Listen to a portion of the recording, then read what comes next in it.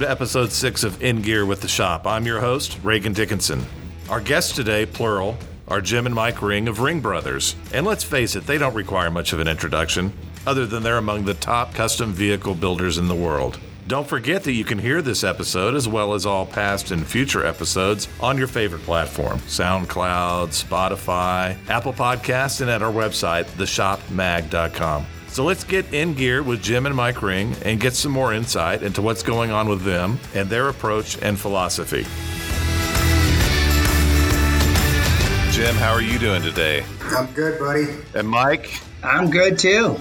Jim, one of the big stories, obviously, has been the pandemic and the cancellation of shows. PRI looks like it's going to still continue, but we don't know for sure. How has the cancellation of SEMA changed your plans and your schedule? You know, it's kind of a double-edged sword. Obviously, we've been doing SEMA for, 14 years in a row now and really enjoy being there. Although it sure is nice, at least for me, to have a year off. It still is a giant push to complete everything that we wanted to have at SEMA at that time. It's like a reset for us. So we know the stuff's out the door and we can start fresh the following year, obviously, or right after SEMA on new projects. But it is a double-edged sword for us, or at least for me. And Mike, did y'all have builds in process? Are you continuing those builds, and what are the plans for those? Yeah, we actually have a few builds. The main build that we wanted to, compete with the Battle of Builders again was a K5 Blazer. Mm-hmm. We're still in the paint process on it, so we're probably a couple weeks from paint yet. So we would definitely be killing ourselves to make it for SEMA, but we're still planning that same schedule. Because like Jim said, if we don't have that push, it just seems like it can get put off and put off. So right.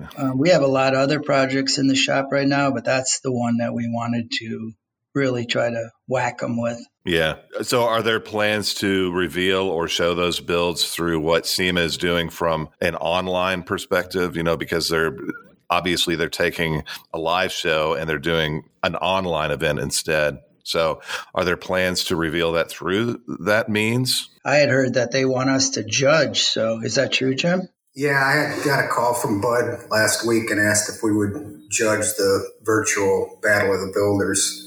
Okay. And I explained to him that we had this Blazer that, we may want to contend with, although odds are we're not going to have it completed to be there. I just can't see it happening at this point. But so, with that, we'd be happy to be a part of it in that way, in the judging side of things. So at least we could pick ourselves then. Yeah.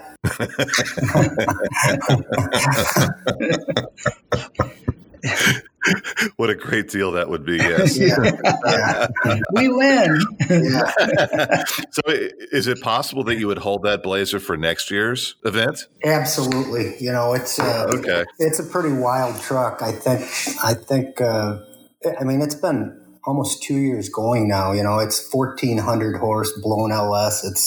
It's pretty wild for a 4-wheel drive truck. It's got the roof line, the whole roof of it. It's got 4 T-tops in it that come out. Wow. It's pretty wild. So at what point did you realize that your business had made it, so to speak? Was there a turning point? I don't think Mike and I have been in business a long time. And once you get the brick wall built up a little bit, it's easy to withstand a few waves. But I would feel bad for people just starting business throughout this atmosphere. And it's got to be tough on them. Yeah. But I don't think we ever feel like we made it, because I think every job's scary. You can lose a lot on one of these jobs. So there's no doubt, but there is something to say about being somewhat established rather than starting a new business. Yes. Yeah. It's always scary. Don't get me wrong. Welcome to the business. Yeah, right. So where was that time during your business where at least you felt like you were established? And was there a turning point where you felt a lot more comfortable with your business and you knew that, hey, we're really making a go of this? Honestly, I have to tie our business into, I think, because we have 3 other businesses in here. We have our car building, we have our parts, and we have a full collision center. Uh-huh. Thank God that, there's always one of them businesses that are, being able to help out the others when they're down. You know what I mean? Yeah. It's like a tiny little insurance policy. God help us if they all go down the same time. That would be a tough one. What component of the business did you start with? What was the first one, or did all 3 of those components kind of come at the same time for you? It was really our collision business that started. I started a small restoration business with a buddy of mine that lives in Denver, Colorado now, and obviously misery likes company. So I asked my brother to come back with me, and we were typically just doing collision works. We had a fast oil change at that time. No parts, just basically Mike and I and a couple other guys that ran it. And then, we started playing with these cars, and, it kind of grew from there. So we started making our own parts. Mm-hmm. And then when people seen our, the stuff we were making, they're like, hey, can I have some of them or one of them? And I guess that was kind of the start of the parts business. We thought to ourselves, well, hell, we can sell this stuff. So manufacturing parts for ourselves, and then obviously making sure they work the way they need to work. And that ended up growing into our parts business. Okay, got it. Now, do you have a certain philosophy as you go into a custom build? Is there kind of a primary philosophy about how you approach a custom project? No, the way we've been approaching it now is first we figure out if it's something we want to do, if we're interested in it, because we've had some projects where it's just the fire wasn't there. It just didn't feel it. We've been lucky enough to pick and choose a little bit more now. So if we're excited, we'll get some renderings going and get on the same page with the owner, try to see his direction and push it as much as we can. Like Jim would say, every new owner, new budget. So, everybody expects you to do something bigger and better, but there may not be the budget this year or something like that. So we try to push the owner to what we can get them to do and get excited about the project, get them excited about it through the renderings, and take it from there. And remind me, how many projects do y'all have in the works right now? More than we've ever had. So I'll let Jim count them, but he's counting. We've got three 1972 K5 Blazers, 70 Chevelle for a pro basketball player, 65 Mustang Fastback. We've got a 64.5 convertible. We've got a 69 Camaro, another full carbon car going, a 69 Mustang Fastback, 269 Dodge Chargers, 48 Chevy pickup, that one I was talking about earlier, 86 Buick Grand National. We got a lot of work. Yeah, no doubt about it. So, speaking of your builds, what's the highest auction price realized for one of your builds? Well, this is not the highest, but we just did a crazy black Blazer for my, Mike and I did it for ourselves. Mm-hmm. And it was a 72 K5 Blazer, a nice truck, but we ended up selling it to a friend of ours, actually a guy we built a bunch of cars for, and he put it on Bring a Trailer. And the thing brought $305,000, so that did pretty good for that is amazing, pretty stock truck. Yeah. Do you keep in touch with the people who buy them? Oh yeah. Matter of fact, I'm looking out the window right now, and a guy that just bought the AMX Javelin is standing out here trying to pick it up. I don't know if you remember the 72 AMX Javelin we did for Prestone Antifreeze, that corporate car we did for them. Mm-hmm. They were done with the marketing on it, and we ended up purchasing it back and sold it to a local guy here. So what is the most important thing that you've learned over the years that other shops you think could learn from as well? Goes back to what I said. Always do what you say you're going to do. Uh-huh. Tell them like it is up front. I think there's a lot of, I shouldn't say it that way, but I think there's some people in shops that tell customers what they want to hear to get the work in, and they figure out that they can't do it or can't make any money, and they push it in the corner, and the customer gets mad and pulls it out. And that was a blessing, for that shop. And I'll bet you for a while there, at least 40% of the jobs we took in here were at other shops that the owners just got frustrated, can't get it done. Yeah, I don't think people do it intentionally. I just don't think some people know what it's going to take to actually complete a car.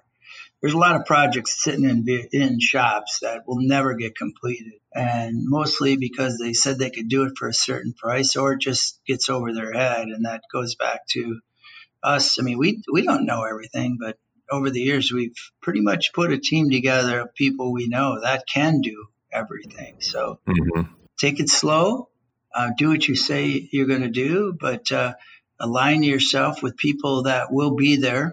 I mean, not just the cheapest person. It's not all about cost. It's about people that are, when they build something, they will warranty it and they will be there.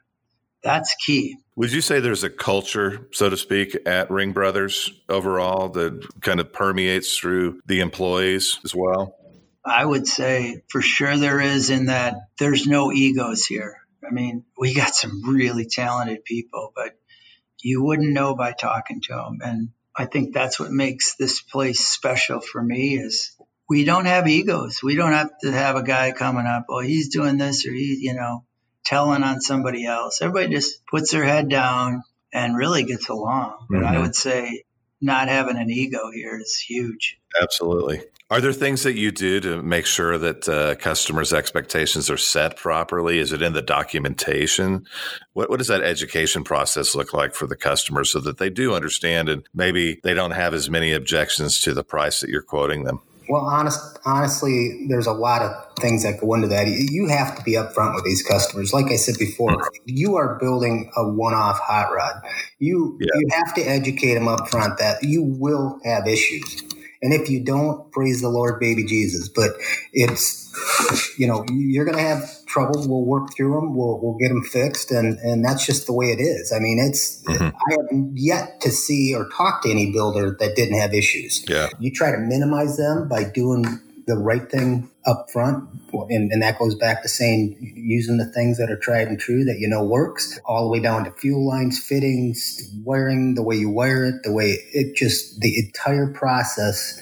You pick out things over time that bite you in the ass and you take care of it, and they don't ever come back. So it's just very important to educate. If you have a customer that's never had a hot rod, it's pretty tough to make that guy happy. They don't understand. They think that they're going into the dealership and buying that brand new car. Right. It's just not the way they are.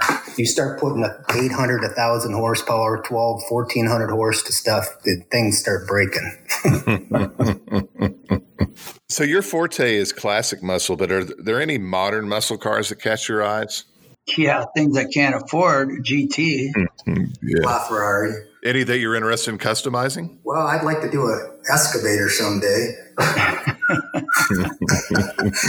No, it's you really don't think that far ahead, honestly. It's weird, but you focus on what you have in the shop.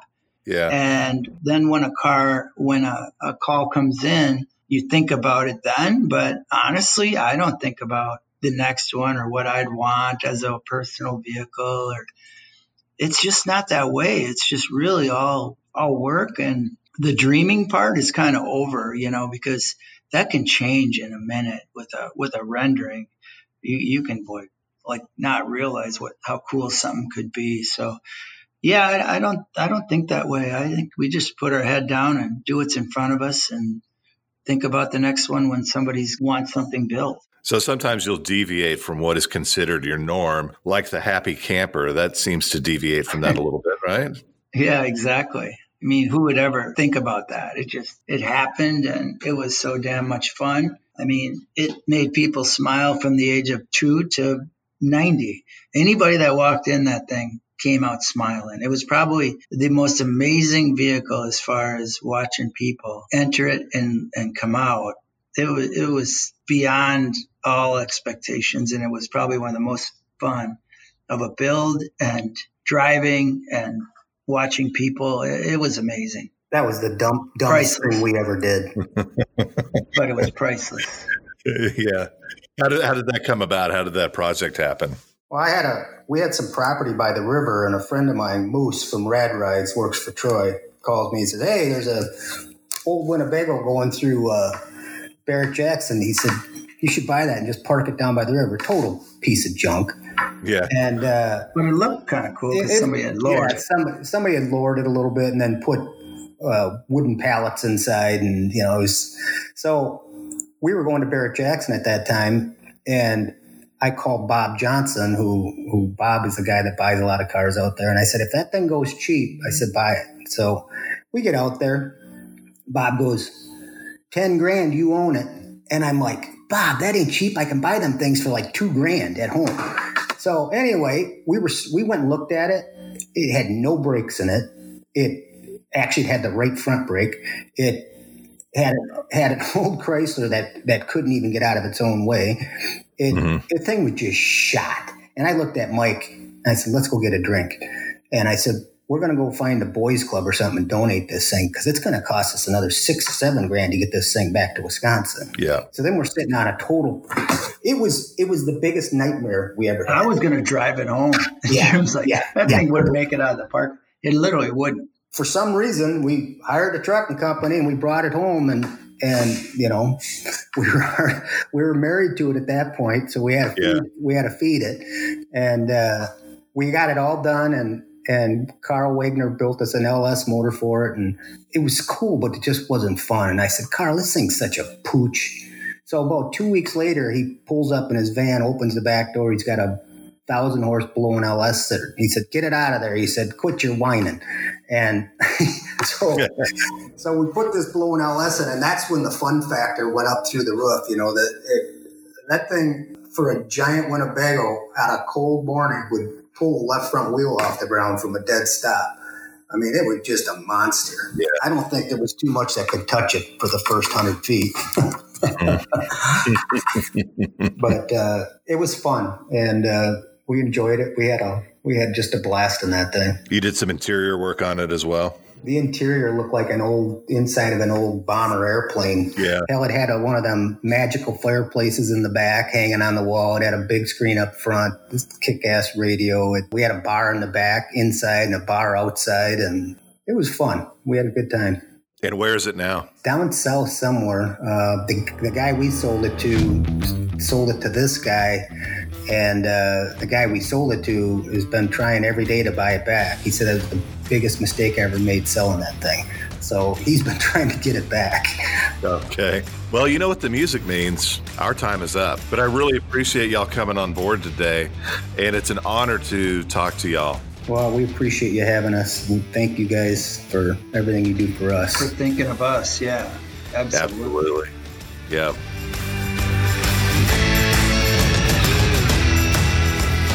Hey, you can find out more about Ring Brothers at, check this, ringbrothers.com. Go figure. And if you search Ring Brothers, one word, at theshopmag.com, you'll find out even more, as well as access to this and previous episodes, the latest news, and features from around the industry. Thanks again for listening, and until next time, adios amigos.